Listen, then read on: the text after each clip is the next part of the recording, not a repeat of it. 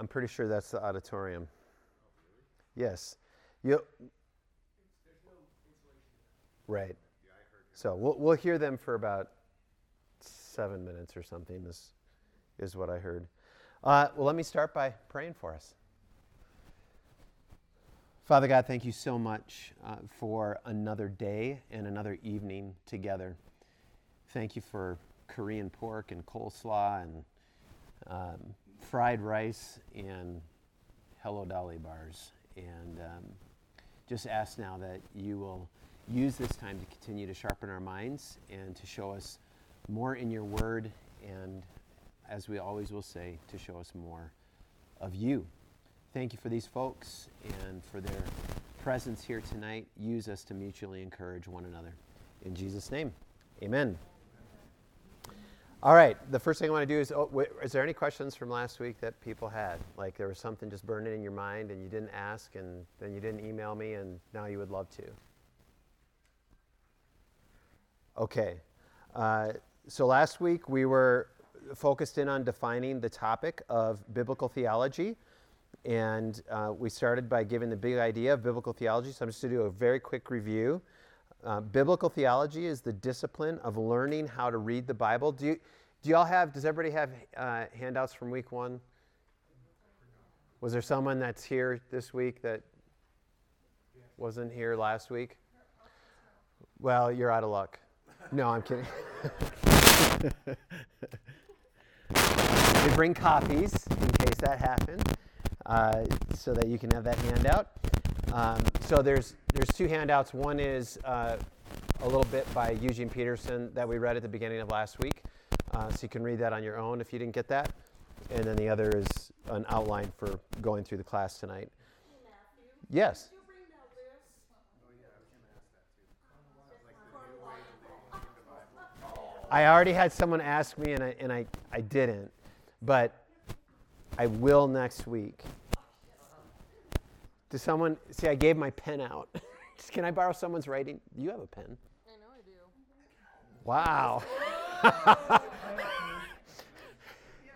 The more I'm around you, the more I like you. Okay, bring.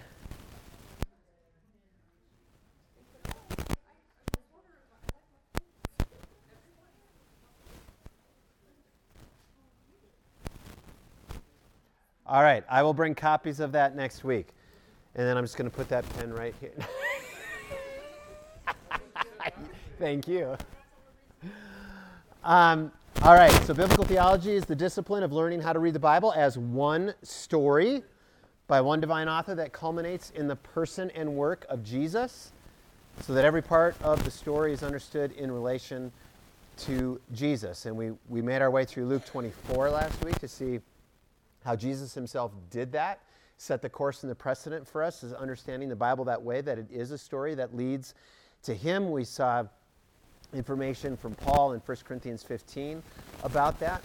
We talked about the idea that biblical theology, in the words of Don Carson, seeks to uncover and articulate the unity of all the biblical texts taken together, and then resorting primarily to the categories of those texts themselves. So that's just a way of saying we want the text to define the themes that we're looking for in the Bible and that we want to follow all the way through, like the theme of sacrifice or the theme of kingdom or the theme of king.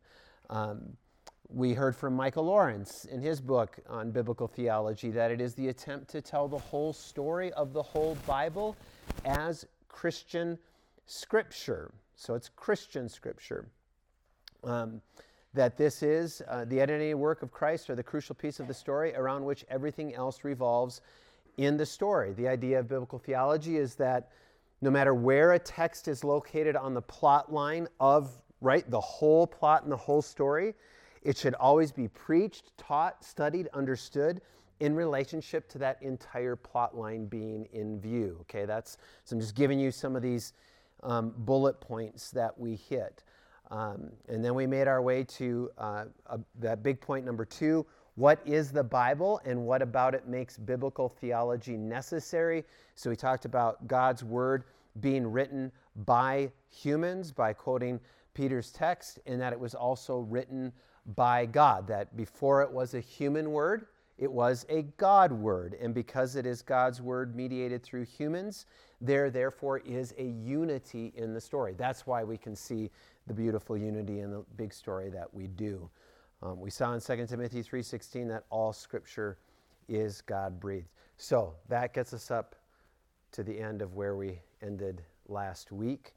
And so part C, so we heard that God's word was written by humans, it was written by God, and God has revealed himself progressively.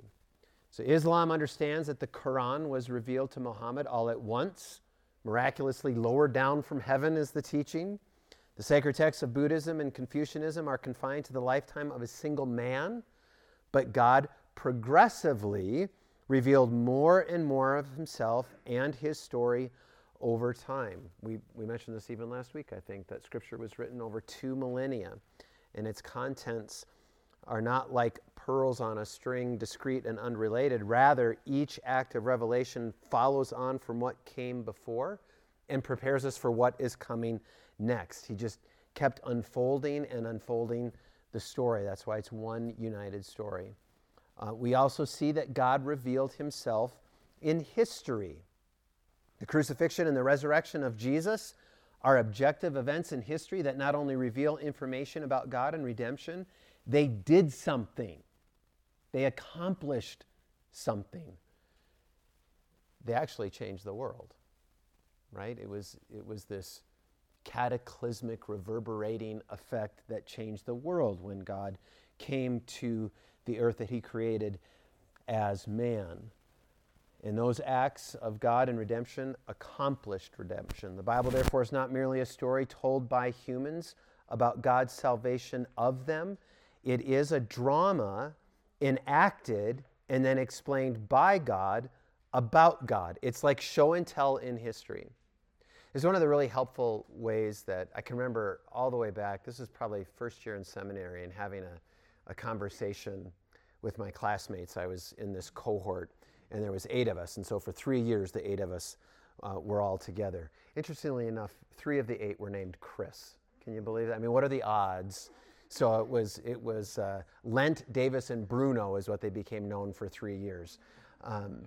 But we were trying to get our heads around, there's all these really interesting passages in the Bible, like God changed his mind, or God feels, God does this and then that. Like, how do you make sense of those kinds of things in the biblical story? And so the metaphor that started to kind of make sense for me of the Scriptures was the idea of like just think of a story or maybe even a movie. Like, think of a movie, right? So what do you have to have a movie? You have to have a screenwriter, an author, the one who creates the work. And then you need a director, right? The one who's going to bring that work to life and into being. And then what do you need finally?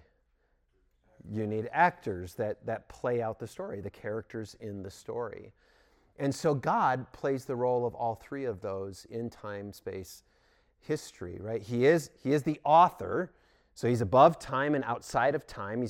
He's created before the world began, Paul tells us. He's written he wrote the story, every bit of it, from the massive universe we see to the smallest speck of dust that's going through a sunbeam. He wrote that entire story. And then he is the director, that he's speaking everything into reality by the word of his power. So he's directing all the events that he had previously written and decided would happen.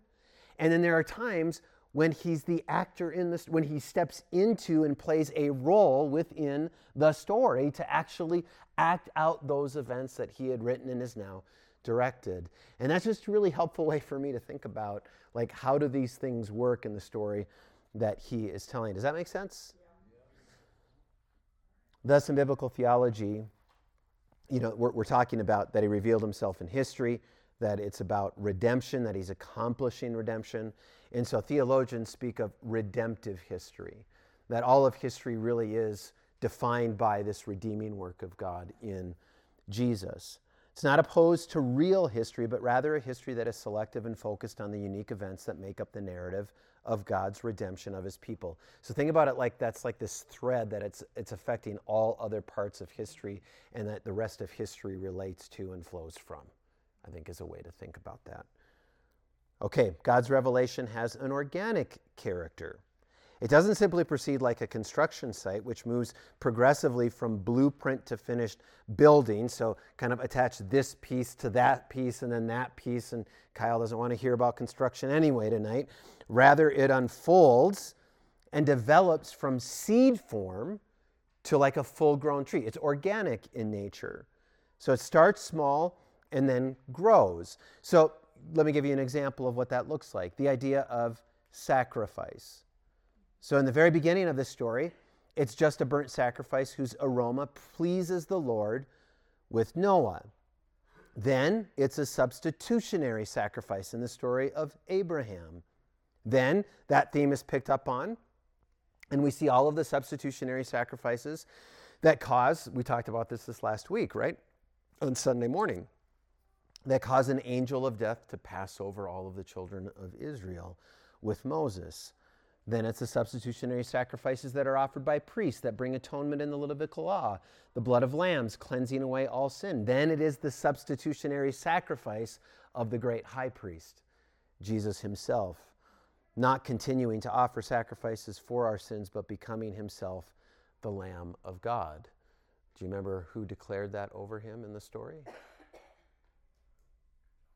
That he would be the Lamb of God who takes away the sins of the world? John the Baptizer, right? Who by laying down his own life and shedding his own blood would take away the sins of the world. So you see, it starts as this little seed and grows and grows and grows, God revealing himself in a rich, multi-layered way. God reveals himself, so just continuing to see how he reveals himself in narrative. The Bible as a whole is best understood as a single story, like we've been saying. So like a story about a king, a kingdom, and a king's relationship with his subjects.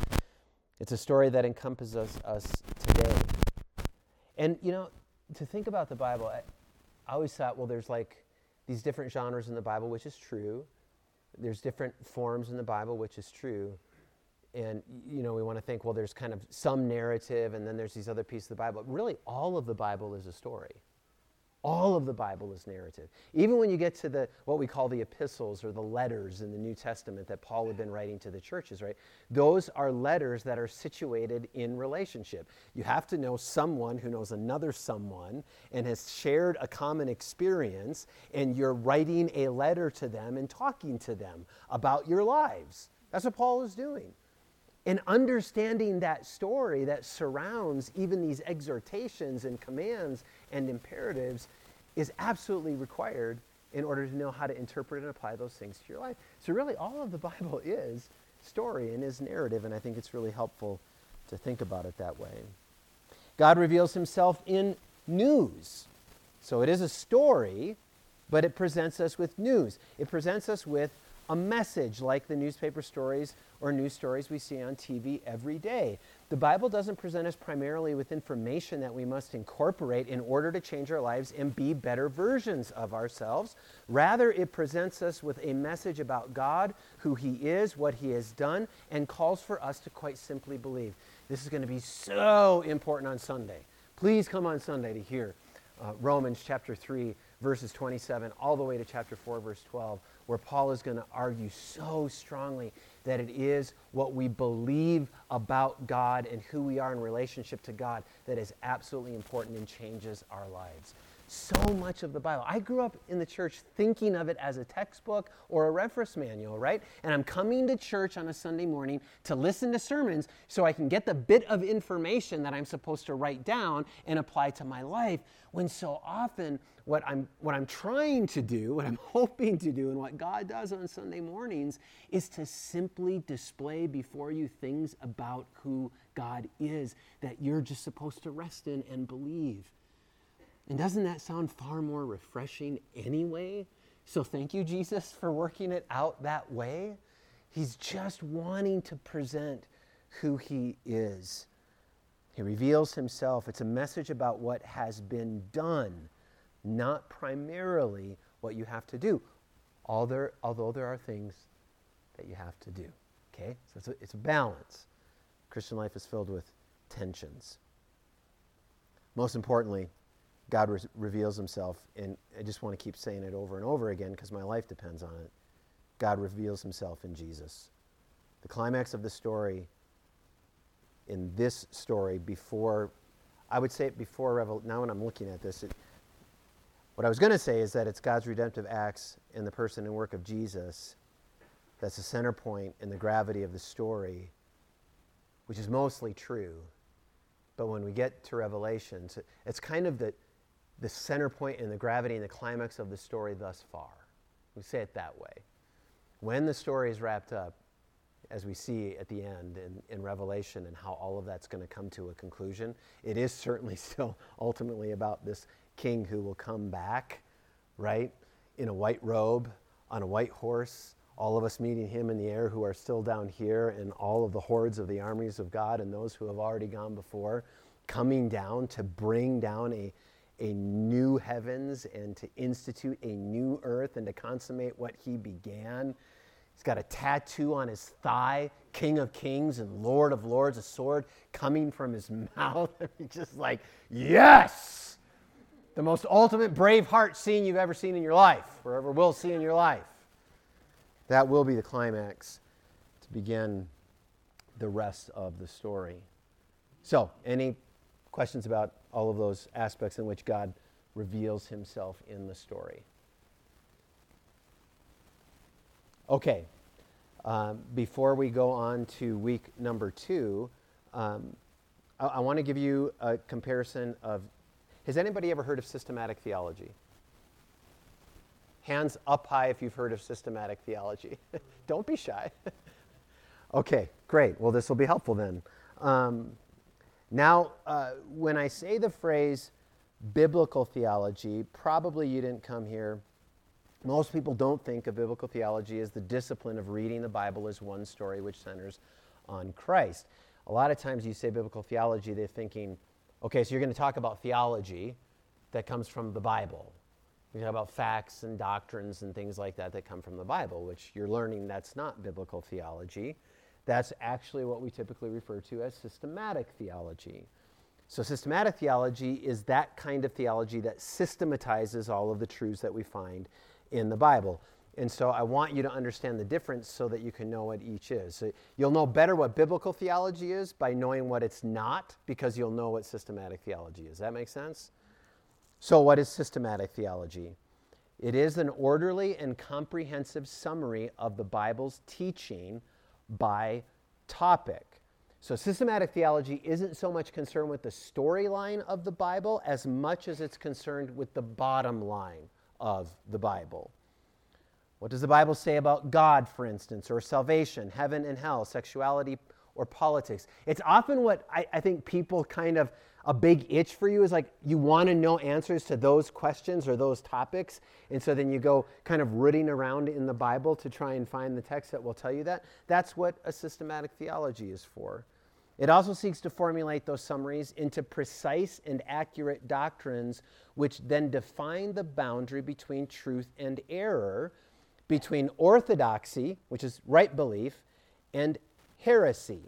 So it seeks to make kind of strong normative statements that we can believe in as Christians.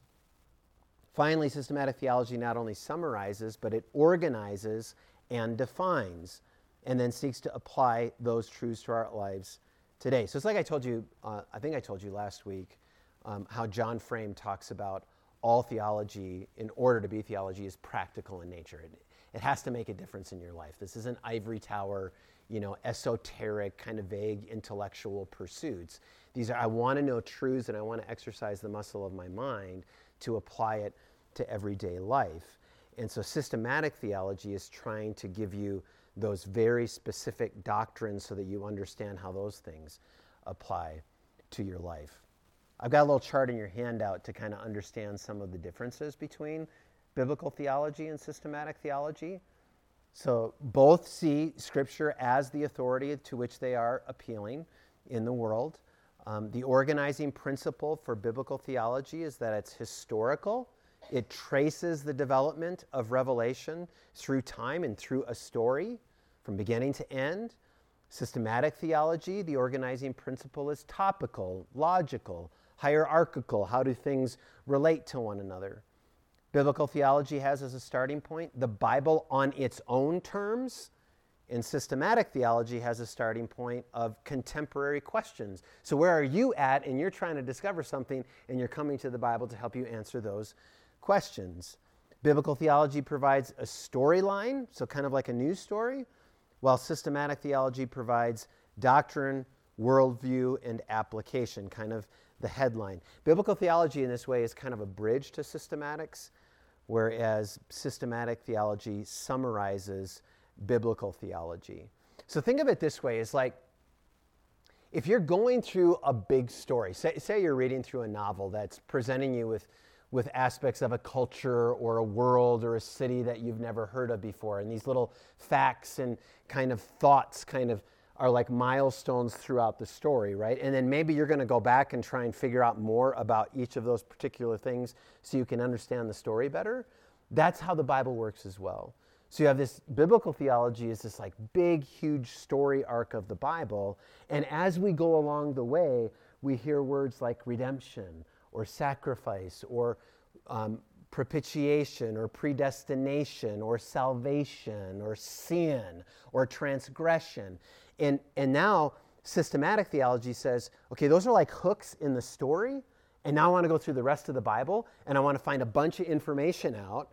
And I'm going to put about salvation, say, I'm going to go all through the Bible, just grabbing texts that talk about salvation. I'm going to pile them all up, and I'm going to put them on this hook called salvation. So I understand salvation within the context of the overall story. Does that make sense? Yeah, so that's the difference between biblical theology and systematic theology. Let me give you a way that these two things would speak about the same thing differently. Okay, so let's talk about the good news. How would I state the good news from a biblical theological framework, and how would I state it from a systematic framework? In a biblical theological framework, and those who were in the class last semester, it is creation, fall, redemption or rescue, and restoration or new creation. Okay, so that's the entire story of the Bible in 4 words. Or someone who is in class, can you tell me the entire story of the Bible in that one sentence that we learned that's only 6 words long? Can kill the dragon, get the girl. Right? That's the entire story of the Bible. Adam screwed up. He didn't kill the dragon. That was after his girl. And the second Adam, Romans chapter 5, we're going to get to it soon, comes along, and what's his whole goal? To kill the dragon and get his bride. Right? That's a biblical theological way to talk about this, to talk about the good news. Creation, fall, rescue or redemption, and restoration or new creation. Systematic theology, we talk about it in terms of God, man, Jesus, in my response. Kind of a doctrinal approach there in flavor that you can hear in that. That's how the entire story of the Bible can get put in those kind of doctrinal categories. So that's the difference between biblical theology and systematic theology. So any questions on that? You're just all taking it in. All right. Week 2. You all should have had a handout. And something I want to draw your attention to on this handout is I just want to remind you so you have a sense of the flow and where we're going.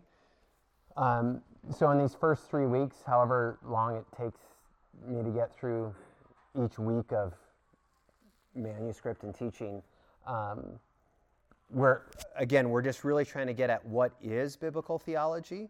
So that's defining the topic tonight, guardian and guide for the church, and then defining the tools.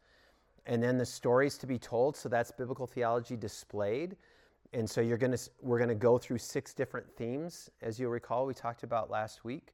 And that's where I think, so the reason I'm telling this and pointing this out to you is hang with me for 3 weeks.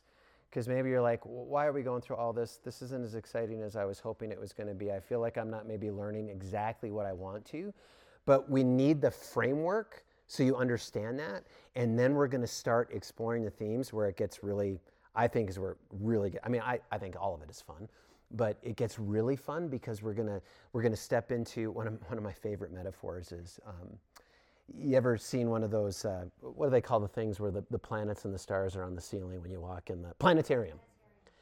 You've been to a planetarium, or at least you know what one is. Like, I love going to a planetarium and being immersed in like a universe, and then they can switch stuff around and, fling you out into space farther, right? Like, that's a picture I often have in my mind when I walk into the pages of Scripture. It's like this planetarium, and there's this whole story that's going on around. And I want to situate myself and understand where I'm in the story and what covenant I'm operating in and how is God relating to his people right now. And that's what these themes are like. Now I start to here's the theme of sacrifice, and I start to see kind of just like this big panoramic screen as it's scrolling across in front of me. So that's where it's going to get really fun. But we need some of those tools. And then in weeks 10 through 13 is where you're going to start working really hard. We're going to actually probably break. I hope this doesn't scare you away. We're going to break up into some groups. It'll be kind of like, did you ever go to college and you had like the class and then you had the lab? Weeks 10 through 13 are like the lab, like where we start to apply the things that we've learned. Because I don't want you to just sit there for all of these weeks. I want you to be able to start digging in and rolling up your sleeves so that you're going to be able to take these things with you and apply them hopefully the rest of your lives. So hang with me the first few weeks while we build a framework here. So tonight I want you to see the first part of what we've talked about is really what is biblical theology, and this is kind of why biblical theology. Why is it even important? Why are we talking about this? Why are you here tonight? And I want to argue 2 things, that it is the guardian and the guide for the church. And so I want to begin with a short story, actually a little bit of a short story. I'm not going to give you the whole story. If you want to, you can Google, I think I've got it in, that's session 1. I need a handout myself. I didn't put the title. I just put the author. So this is from an article called A Gospel in, Good News, a false good news in kind of scare quotes that almost killed me. And this is a personal testimony from Sean DeMars, who's now a pastor in an inner city church. It's about his experience with false teaching. I'm in a bathtub. I can't get up. I feel like I'm about to die. I have mercury poisoning. The water in the tub has grown cold. I'm floating in and out of consciousness. Whenever I can concentrate, I begin to pray. Jesus, please save me. Please heal me. I repent. I put my whole heart into prayer right now, and I cast out any doubt or fear. I know you can heal me. Please heal me. I hear my mom's keys rattling the doorknob now, and I hear the door thud shut in the distance. I hear her purse sliding across the counter and her keys landing next to it. I barely recognize her figure as she tries with all of her wiry might to pull me out of the tub. I spend the next 2 days in the hospital. My mom wants to know why I didn't let her know, why I didn't want to go to the hospital, why I didn't do something. Mom, Jesus is my doctor. I'm blessed, and I know that he would have healed me. This is me trying to live out what I think is true Christianity. I had just gotten saved 2 months prior. I'm fresh out of jail, and I'm walking around the projects where I used to stomp like a tiny teenage giant. I've got a bare back, a lot of tattoos, and a Bible in my hand. I'm just praying for the opportunity to share the Christ with someone.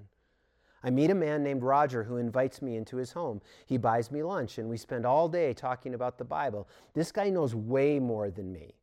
I've never heard anyone spout off so many scriptures in such rapid-fire succession. This guy is legit, I say under my breath. Over the course of the next 6 months, this man indoctrinates me with what is called the prosperity gospel. Just a few months earlier, I'd never even opened a Bible.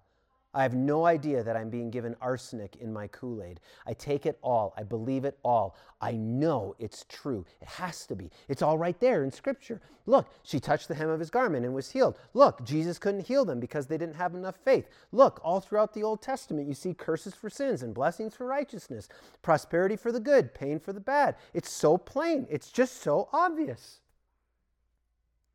But stuff isn't making sense.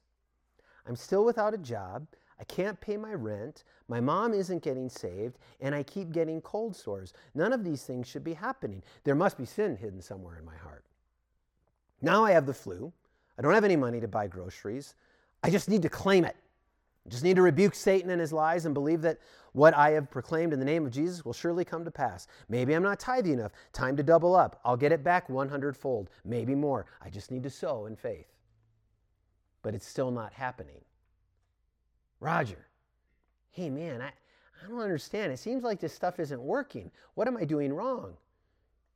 Dude, I don't know exactly what it is, but I know the problem ain't with God or His Word. It's got to be something in your heart or in your life. Let's pray about it. The prosperity gospel, this is still Sean, and word of faith movement are basically the same thing, but I've never heard anything about any of those things before. All of the good Bible-loving Baptists around me are afraid of me because I probably robbed their sons, stole their cars, or vandalized their church. Yet because of my powerful testimony, scores of churches invite me to come and share. I preach a false good news every time I go. Not once does anyone ever sit me down and talk with me about the danger that my soul is in. Not a word. Not a peep. Not to my face, anyway.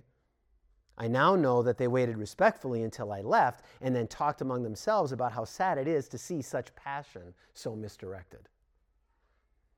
And he goes on to tell in his story how he was exposed to preachers who proclaimed the true story of the good news. He starts to find videos online, watching on YouTube, and he finds God's full story that's found in the Bible, not just bits picked out here and there. And then he goes on to encourage others to do the same. Here's what he says. Here's the bottom line. I was a heretic, but Christ had saved me from my sin, and He saved me from my heresy too. When it comes to embracing the false teaching found in what's known as the prosperity gospel, I doubt that you would have found anyone more dedicated or ruthless than me.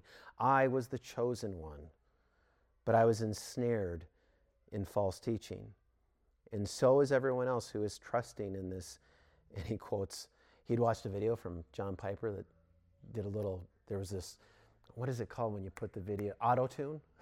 Someone had auto-tuned Piper about the prosperity gospel, and he called it crap good news. And that really stuck, kind of slammed this guy. And he said, I was trusting this crap called good news. Brothers and sisters, call it what it is. Pastors, he encourages, call it what it is. Don't let even a hint of this junk live in your church. Preach against it. Preach against a kind of good news that shines so bright and burns so hot that any other good news that tries to approach it burns up upon entry. Don't treat this like an asymptomatic sniffle in an otherwise healthy body. Treat this, false teaching like the cancer that it is. Preach, teach, counsel, shepherd, pray a clear and true good news, and leave no room for anything less glorious or true. And if you meet someone like this and trapped by this, sit them down and tell them the truth, he says. Now, I think what this story does is provide a very graphic picture of how dangerous wrongly using our Bibles can be. This friend of his named Roger, right, may have meant well, maybe not. The fact is, he likely did not have a full understanding of the story of redemption in the Scripture and the fullness of God's dealings with His people. He didn't have a theology of affliction, of suffering, of poverty, of sickness, all those hard bits that were there in the story that he was leaving behind, while he cherry-picked all the other bits in the story that he really liked. It appears he didn't know how to read his Bible rightly, and so he led Sean astray by teaching him the Bible, which is why biblical theology is so important. So remember what it is. It's how to read the Bible as one story by one divine author that centers on the person and work of Jesus so that every part is understood in relation to Jesus. It's a way to read the Bible, which means that biblical theology is a hermeneutic. Has anybody heard hermeneutic before? It's kind of a $4 word, right? But hermeneutic just means the theory and the methodology of interpretation. It's just a fancy way of saying how to do something, and it's how to study a text, and really any text. There's hermeneutics in all different kinds of texts in ancient literature, and we need to have a hermeneutic, a method, and a methodology for studying the ancient text known as the Bible. I mean, we see this. English students have hermeneutics for studying Hemingway and Austen. Supreme Court justices, right, have a hermeneutic. What are they supposed to do? There's a way that they're supposed to understand and interpret what? The Constitution. And we know that on our current Supreme Court, there's textualists and there's non-textualists. Those who want to take the text for exactly what it says and those who want to import a bunch of meaning into it. The same kind of thinking in the biblical world. We have eisegesis, Greek, into, so bringing meaning into the Bible, and we have exegesis, out of, from. We want to draw meaning out from the Bible. So as Christians, this is massively important. Having a hermeneutic, having a methodology of studying the Bible is massively important because it is the most important document that exists in the world today. It's the way that we understand and interpret and apply this text is a really big deal, right? Because it tells us how we live and how we die and how we'll live after we die. So thank you for taking time to care about it and for being here. Because in caring about it for yourself, you're also caring about it for the next generation. Because hopefully you'll be, like Paul said to Timothy, now these things that you have learned, go and pass along to faithful men what you know. So what I'd like to do in just a moment is show you, I want to tonight show you how this hermeneutic, this way of reading the Bible, biblical theology, is really important as a means of guarding us as a church from error, because that's one of my responsibilities as one of your elders, is to guard you from error. And it's actually one of your responsibilities too, to guard yourself and to guard each other from error, like Sean experienced, that almost led to his death. And I want to show you how biblical theology is important for guiding the church into right living and flourishing, which is also one of my responsibilities as one of your elders, and it's also one of your responsibilities. How to guard yourself from error and how to guide yourself in right living and to a life of flourishing. Do you want to live a life of flourishing? Of course you do. Before I do that, I want to do a little review. The entire semester, last semester, I want to review in one page. So if you weren't a part of it, I'm going to try and give you a piece of last semester, and if you were a part of it, this will be review for you. Because I need you to have some categories for kind of how to study the Bible that I think fit inside of and kind of run alongside of biblical theology as a way of studying the Bible. Think of it this way. Biblical theology is an answer to the question, how do I study my Bible, by making sure you understand it as one story. And the inductive Bible study method is also an answer to the question, how do I study the Bible, by making sure you have some basic tools to understand the story, how to dig into the story, interpret it, and apply it. So the thing we learned, so someone from last semester, I'm going to call on you. What's the first and most important thing that we do in Bible study? We pray, right? So please, every time you sit down to read the Bible, the first thing that you should do, and the most important thing that you will do, is pray. Paul writes in 1 Corinthians 2:13 and 14, when we tell you these things, we do not use words that come from human wisdom. Instead, we speak words, or write them, given to us by the Spirit, using the Spirit's words to explain spiritual truths. But people who aren't spiritual can't receive these truths from God's Spirit. It all sounds foolish to them and they can't understand it. For only those who are spiritual can understand what the Spirit means.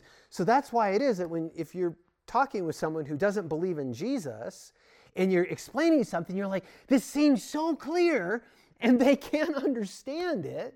It's because it's not that there aren't things in the Bible that someone without the Spirit of God operating on them can't understand. They can understand. There are many things that they can understand in the Bible that are obvious to them in the writings of the Scriptures, but there are so many things that aren't, that they need the Spirit to be able to understand.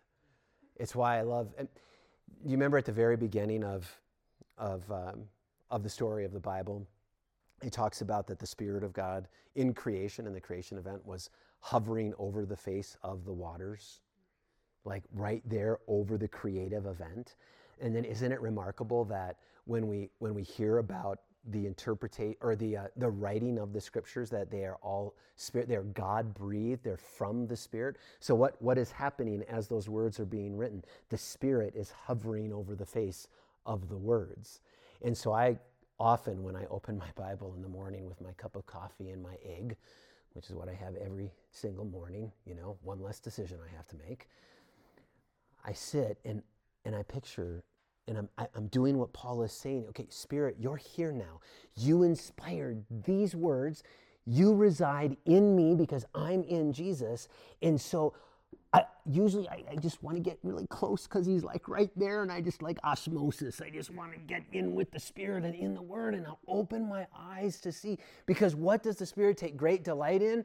Illuminating Jesus in the pages of Scripture. Like this hologram that comes up, like, Princess Leia in Star Wars when they turned. I thought I'd give you another Star Wars reference tonight.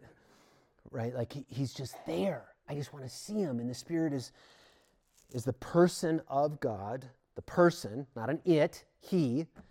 He reveals those things to us. He was active in the inspiration of the Bible, and he'll open our minds to see. So, first step is pray. After that, inductive study, and it's there in your handout, can be broken out into 3 distinct phases. Observation, interpretation, and application. Okay, so that's really important, and the order is really important. Observation, I'm looking in there, I'm asking tons of questions of the text. I mean, again, the most effective tool you have in Bible study is to ask questions of the text. Question after question after question after question. That's what I do when I prepare a sermon. I just ask tons of questions and then try and find the answers. So make observations, always with context as king. A text without a context is a pretext for a proof text. Okay, when we rip texts out of their context, the overall line of reasoning and story, we're just trying to take that and prove something that we want to prove versus what the author wanted to prove, which is why it's embedded in all of that context. It's why I don't like Christian coffee cups with little verses on them, because they miss all of it. I'm sorry, I know, I just ruined a bunch of people. I've said that before, and then I got an email, so I'm supposed to, with a picture of a mug, so I'm supposed to throw this away. I was like, wow. Yes, actually, yeah, throw that away. Well, you're going to ask a question, I'm going to give an answer. Observation with context as king, and then interpretation. So now I'm trying to say, so observation is what does the text say? Interpretation is what does it mean? So don't mix interpretation and application up. Don't go from observation to what does this mean for me? That's not your primary concern. And when we sit around in a circle and like we call things that we call a Bible study sometimes, and then we've all read a portion of Scripture, and then the leader says something like, and I may step on toes here, but they say something. So what did the text mean to you? No. Don't ask that question. Save that question till the end, or maybe next week, after you've asked, what does Paul mean by this text? Or what does Moses mean by this text? Because what we're on the hunt for in observation is what is that one intended meaning, right? What did the author mean? My goodness, I even remember this in non-biblical studies when I was at Carlson School of Management and taking a humanities course, and we were reading, I think it was a Hemingway novel, and the teacher's up there, and like, the cat on the dresser is a sign of, white imperialism, and I was like, what? I think it's just a cat. I don't think he meant that at all. I think he was just describing there was a cat on the dresser that she saw. Don't import meaning. Now, if you want to start doing all kinds of applications, after that, okay, I guess fair enough. But that's what it means to you. It's not what he meant. It's not what Paul meant. So we're on the hunt for what does the author mean? What does the text mean? Then we can ask, after those two hard pieces of work, what does the text mean for me? So the phases are progressive in that you always begin with observation, move to interpretation, and only then can you move on to application. So that's just some basic tools for approaching this ancient text called the Bible. I'm not going to give you an entire semester's worth of study on how to do those three things, but hopefully that'll be helpful to you as just a way to do your Bible study. And now that we have those clear, we can move another step forward in our learning biblical theology, seeing how it guards the church from error and guides the church into right living and flourishing, because I think that inductive Bible study and biblical theology are kind of like a 1-2 punch in hermeneutics when I come to the story. Because first what I want to do, like biblical theology holds me to, it's this story, and then so I want to read it through maybe once, and then when I come back and I read the story again, now there's going to be little speed bumps in that story for me, right? And then I'm going to stop and go, okay, what's going on in that bit right there? Why did it happen that way? Now I can take my tools of, okay, I want to observe. I'm going to ask lots of questions. Maybe I'm going to read a commentary because I don't know what it was like in the first century. I don't know what it's like to live there. Like, I don't know what that word means. And that word probably means something different in the first century than it means in the 21st century. So I should probably try and figure that out. So I'm going to ask all those questions, and then I'm going to try and interpret it. Maybe I make some application to my life. Now I've understood that bit, but not outside of the story. See, does that make sense? Like I can take inductive Bible study to grab hold of these bits, but always letting the story rule and hold it together and not pulling it out of the flow of that overall story. So see how it's kind of like this 1-2 punch that we have in our arsenal. So first, biblical theology to guard the church. So let's look at some texts together and consider them, and then how we might go wrong in them. So listen to these first passages regarding the idea of blessing. Deuteronomy 28, verses 1-6. Now, if you faithfully obey Yahweh your God and are careful to follow all his commands that I am giving you today, Yahweh your God will put you far above all the nations of the earth. All of these blessings will come and overtake you because you obey Yahweh your God. You will be blessed in the city and blessed in the country. Your offspring will be blessed, and your land's produce, and the offspring of your livestock, including the young of your herds and the newborn of your flocks. Your basket and kneading bowl will be blessed. You will be blessed when you come in and blessed when you go out. Proverbs 11:24-25. One person gives freely, yet gains more. Another withholds what is right only to become poor. A generous person will be enriched, and the one who gives a drink of water will receive water. All right. If you have a hermeneutic of observation and interpretation and application, and of reading the Bible as one story by one author, one divine author, how would those two methods and ways of reading the Bible potentially guard us from error in these passages? That's the question. That's the rub. That's why you're here. How will these tools help me? Because we pull these out, right, because of the story that hopefully you're making. Let me make the connection for you, the story at the beginning, right? I do these things and I'm going to be blessed. That's going to be my life. I'm going to live a blessed life. Seems like kind of magical, wonderful equations here in the Bible for me. Maybe you've seen TV evangelists or TV preachers or heads of TV ministries in particular use verses like these to say that you should give generously to the teacher. If you give to me so that I can buy the nicer car or the jet or multiple jets, you will be blessed. God will reward you If you're obedient, you will be blessed. Your business will grow. You'll be healthy. Your children will prosper. Your marriage will thrive.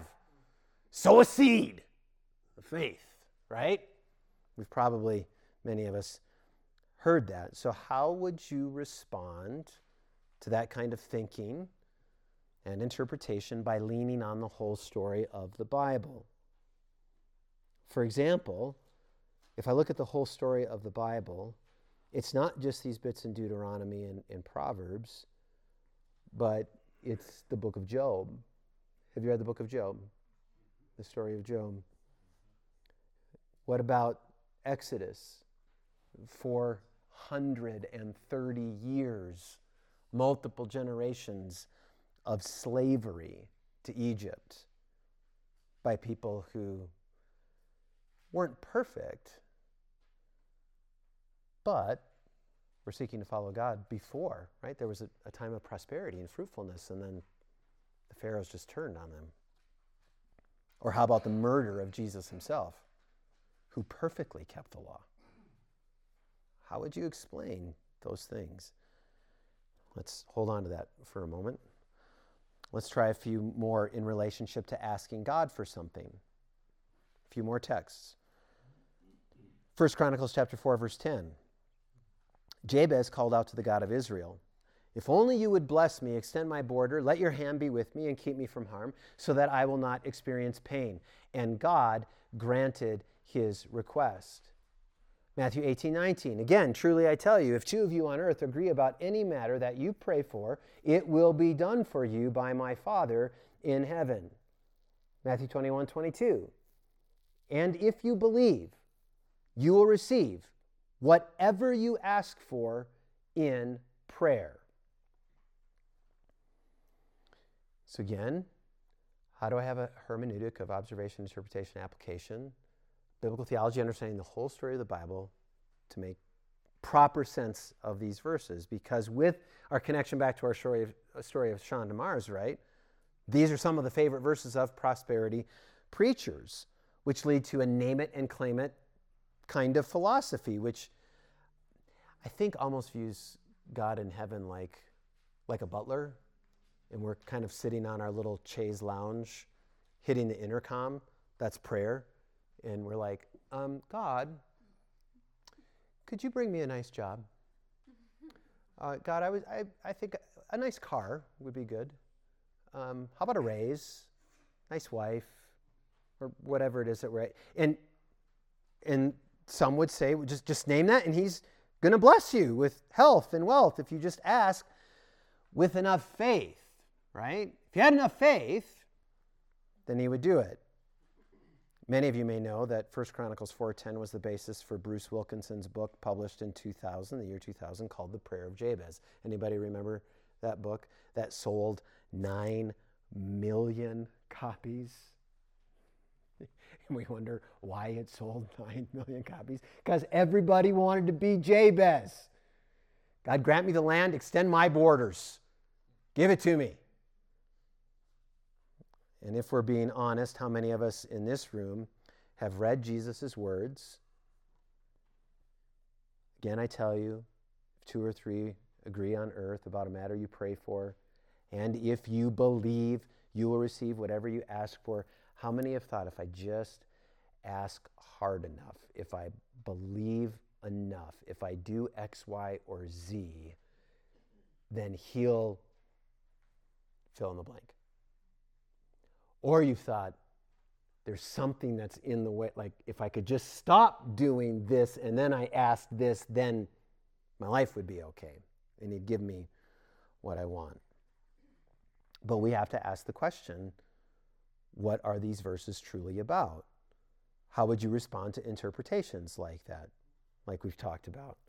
How would a hermeneutic of reading the Bible as a story with the tools of observation, interpretation, and application work within that story to guard you from errors in interpreting these texts? In particular, how would you understand the experience of not receiving something you asked for in prayer in light of these scriptures? What would you do in the face of that? I'm asking, how would you make sense? Or if someone came to you and said, I keep asking for this thing that seems really good. I want my mom to know Jesus, and she doesn't. Why isn't he answering that prayer? Why isn't he doing that? Let me give you another example. Colossians 1:15. Jesus is the invisible God, the firstborn over all creation. How would understanding the whole story, biblical theology, help me properly interpret this verse? Jehovah's Witnesses use this verse to say that Jesus is not God, that he did not exist in eternity past. Rather, he is the first and greatest of God's creations, who then created everything else. If you continue reading Colossians 1:16 and following, that first Jesus was created, and then Jesus became the means by which everything else was created. So how if the Jehovah's Witness came to your door and knocked on your door and wanted to talk to you about Jesus and explain that version of Jesus to you, what would you say in response? How would you observe, interpret, and apply inside the story of the Scriptures to a Jehovah's Witness exactly what that one sentence means? To be in line with what you believe about Jesus, that he is the Son of God and that he wasn't created. He's not a created being. And they would say, but it says he's the firstborn.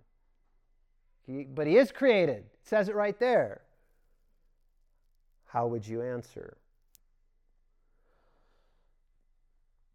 It's only in the wider context of the story that we're going to be able to answer questions like these. We could keep going on with example after example of texts and kind of topics, but my point is, imbalanced or false gospels and imbalanced or false doctrines and beliefs, and churches that get formed around them are built either on proof texts that pay no attention to the whole storyline of Scripture or on whole stories that go awry. Either they wrongly connect the Bible's major covenants, or they have too much continuity or too much discontinuity between the First Testament and the Second Testament. Maybe they promise heaven on earth now, or they disembody the spiritual life now. Maybe they take just Bible verses and kind of twist them to give people what they want. The stories that some of these movements or churches or teachers tell may not be all wrong, right? Which actually makes them more dangerous because they have a bit of truth in them, a bit of the story. But then they omit details and redistribute emphases and make tenuous interpretive connections to construct actually a counter-biblical narrative, a different story. And the only way that we're going to be able to counter their story is by knowing the true story. In each case, bad or imbalanced biblical theologies then proclaim a bad or imbalanced good news. And such versions of the good news are ultimately bad news. And they build bad or imbalanced churches. So let me go back to these texts and answer how we might address them. Very briefly. Each of them is worthy of a sermon. Deuteronomy 28, if you faithfully obey, all these blessings shall come upon you and overtake you. How should you read that? Well, we should read it knowing that it was a promise given explicitly to the people of Israel, not explicitly to us. Yes, he was establishing an unbreakable link between righteousness and blessing. You must be righteous to be blessed. But at this point in redemptive history, when this was being said by Moses in Deuteronomy on the cusp of the promised land, that point in redemptive history, God was teaching the people about their inability to be righteous by their own strength. We're learning a bit of this in Romans right now, correct? So continue reading the story, and you're going to find out that God would have to give his people his own righteousness in order for them to be blessed. Or what about Jesus' promises in Matthew about asking for anything in his name, especially if we ask with faith? Then he'll answer. Well, if you read Matthew 18 in context, you see it's actually about the issue of church discipline. We take that verse, wherever two or three...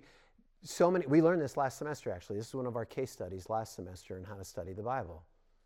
We take that verse and we start so many prayer groups with it, right? We gather in prayer and we tell ourselves, where two or three are gathered in Jesus' name, there he is among them and he's going to answer. But what it's actually in context of is when there's an issue between you and your brother and you go and you're confronting that brother in sin, where there are now 2 or 3, because it required to convict someone of something 2 or 3 witnesses in the first century, have 2 or 3 witnesses so there can be verified truth about what's going on in the situation that you're confronting. And now where those 2 or 3 are gathered in my name to confront that person about their sin, to restore them to health, there I will be, and I'll give you what you're asking for, namely my help to resolve that situation. We can't rip things out of context. It is about Jesus promising the gathered church something. And as we learned this last week too, I think actually applies here. I think in context in Jesus' teaching on prayer, it's not so much the strength of our faith, but the object of it. This believing is about, I believe in Jesus. It's so often when I've gathered with elders and like you think about James, the book of James, and he says, if any among you is sick, you should go to the elders, and they'll gather and they will pray a prayer of faith over you so that you may be healed. Well, so what happens if the elders gather together and they pray a prayer of faith and, anoint with oil? James says, anoint them with oil. And that person goes away and they're not healed. Was that not a prayer of faith? Well, no, it is a prayer of faith, because a prayer of faith is, I believe in the power of God and the possibility of him to do whatever he would want to do. He has the power to heal this person. My faith is, I believe, God, you could do this, but I don't know if you will. Because there is a revealed will of God, and there is what we call a secret will of God. There's a decretive will of God. There's things that he says that are explicit in the scriptures. We know what he wants for us. I don't have to wonder, God, should I look at porn tonight or not? He's clear. If it's your will, he's clear about that. That's not an issue. But when this person is coming to me, I don't know what God is doing in this sickness in this person's life. I know it's not the way it's supposed to be. So I can pray, God, this sickness, they have cancer because of sin. Cancer is the result of sin. God, would you heal them? I know you hate sin, and I know you hate cancer, and I know it's not the way it's supposed to be. But he's the author. He wrote the story, and he's the director. He's got the script, not me. And I'm asking him to do things, and he may do that. And then if that healing happens, it's like, oh, then I can say, well, it was his will, right? Because he did it. So it's not the quality of your faith, but the object of it. What does it mean that Jesus is the firstborn of creation? Does it mean he's not God, but was the first creation of God? No, it means that Jesus came as a new Adam. See, if we know the whole story, what we know, here's how we can take a biblical theology and observation, interpretation, and application to make sense of Colossians 1:15. First thing I need to know is, what does firstborn mean to Paul? What does it mean in that ancient Near Eastern context? A lot of what it means to be the firstborn is to be the first in priority, in rule, and rank. The most important of the family.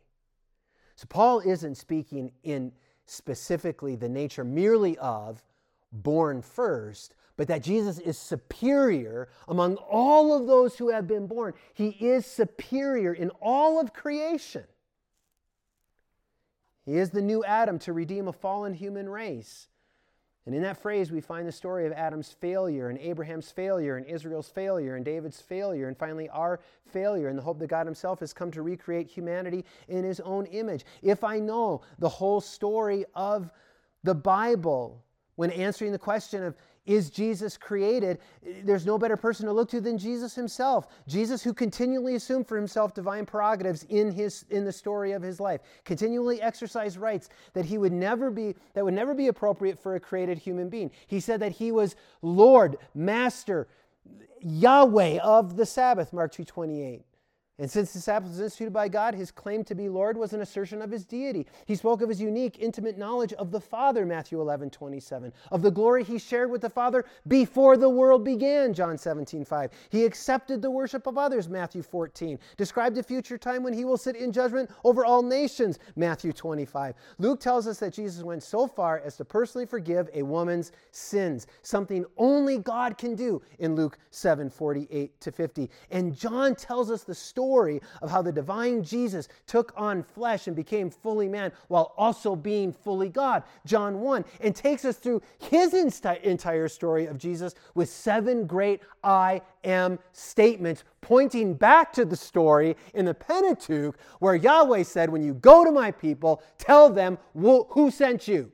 When they ask Moses, who is he supposed to say sent? I am. Tell them I am that I am. This name of God that was literally a verb, is a verb that displays his self-existence and that he always was and always will be. And the only way I know how to make sense then that he's not created is to know that whole story. And now I have the answer for the Jehovah's Witness guy at my front door. Because I've observed, I've interpreted, I've seen those things in context of the whole story, and now I apply them to my life in the reality. I was walking on my prayer walk this morning. I was thinking about this class. I don't know if this ever happens to you. Sometimes I ask myself the question, what's the point? Is it all really real? Like, is this worth staking my life on? Is it worth spending these hours on to study? Is it really important? And then I remind myself that there was a man who was born of a virgin, walked this earth, did amazing miracles, displayed power like the world has never seen. He died just as he said he would. He was buried in a tomb. He rose from the dead just like he said he would. There were over 500 witnesses that Paul appealed to when trying to prove the veracity of who Jesus was. And he said, and they're still here to this day. In other words, don't take it from me. You can go ask the witnesses. Yeah, I saw him too. He appeared to me on a road to Damascus. But there are 500 people who can talk to you about this man. And so then the answer to the question is, absolutely, this is worth it. This is worth my time. This is worth believing because that man said it was true. And everything that he said he was going to do, he did. And so I can believe what he says. And so I can bank my life on it. This is worthwhile. Doubts will come. You'll have them. You probably already have. And you will till the day you die. Some of us more doubts than others, depending on how you're wired. But this truth, boy, just go home and read Colossians 1 tonight. In him, the fullness of God was pleased to dwell. In him, the fullness of God was pleased to dwell. In Jesus. Biblical theology is the guard of the church.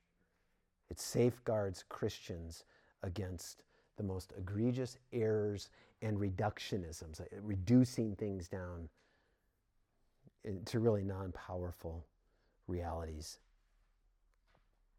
So we'll stop there. I've got more. Biblical theology is the guide to the church. So we'll get through that next week, and then we'll start defining some tools. Thank you for being so attentive. Nobody fell asleep tonight. That's awesome. I count that a win. Any questions before we go? And I'll, yes, Brian. You spent a fair amount of time on Colossians 1:15. Would you say that, like the examples that you gave, systematic theology helps with the interpretation, perhaps? So just make sure everybody heard Brian's question. Does systematic theology help with the interpretation of that text? Could it help with that?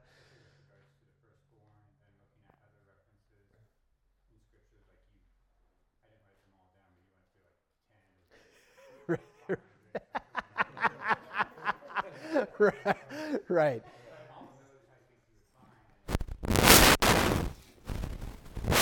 Right. Like, Brian, it's almost like you're a plant for me tonight. So here's 3 books that I have on my shelf. And these are examples of different kinds of theology. So this is a biblical theology. So it's called A Biblical Theology of Spiritual Adultery, God's Unfaithful Wife. So it's taking one of those themes, and it's amazing. I think I told you briefly at the very end last week, some of you may not have heard it. I've got, I don't know, I think there's like 30 books in this series so far. So that's at least how many themes that you can follow from beginning to the end of the scriptures. So that's an example of like a biblical theological work. And then what Brian is talking about is then there's this systematic theology. So this is one by John Frame called An Introduction to Christian Belief. And they're all, like could kill you if they were thrown at you, right?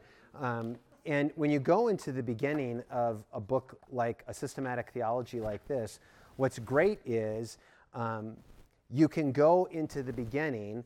So really what Brian's talking about is like the doctrine of God. And I can see, all right, I can go and start reading about God's attributes, his love and goodness, his righteousness and holiness. So if I wanted to know something about the love of God, I can turn to page 231, and then John Frame is going to take me through every single scripture in the entirety of the scriptures that talks about the love of God. And I can see a systemized study of that topic. So the same with, most systematic theologies have a Christology, so a study of Christ and who Jesus is. And so I could go in there and you'd be able to see, what does it mean that he's firstborn of all creation? What are the different offices of Jesus? And depending on the systematic theology, there's some differences, but there's a lot of commonalities.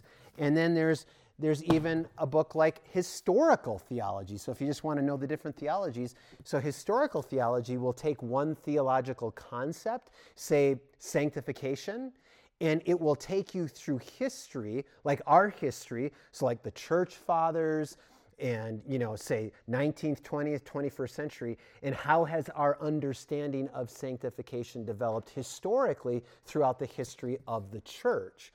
So that's a really interesting, because there's nothing new under the sun, says the writer of Ecclesiastes, right?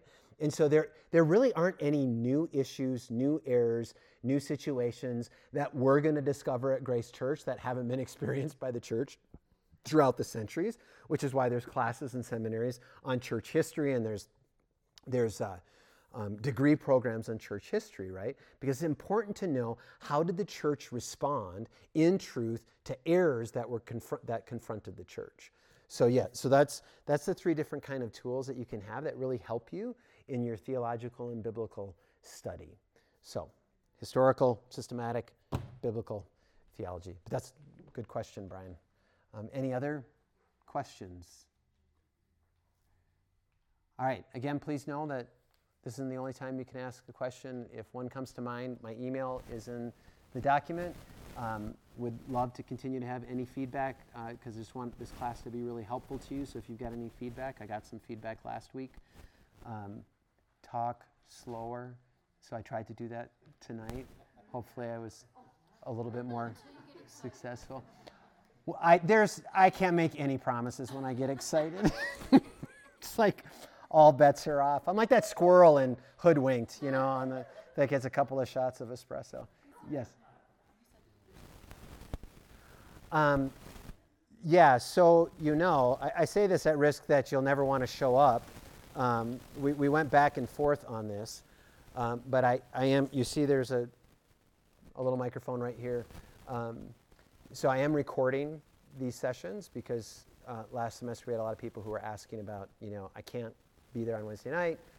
Can you have the sessions? And we weren't able to get that figured out. And so what I don't have figured out yet is we're going to have a web page on our website that will be for course seminars, and we're going to have the audio there and all the handouts. So if you're traveling, you miss a week, it'll be there.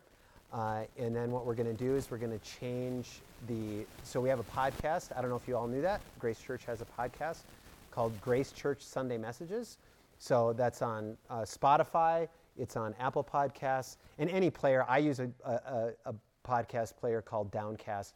If you just put in Grace Church Sunday Messages into any podcast player, it'll come up. We're the first one that comes up.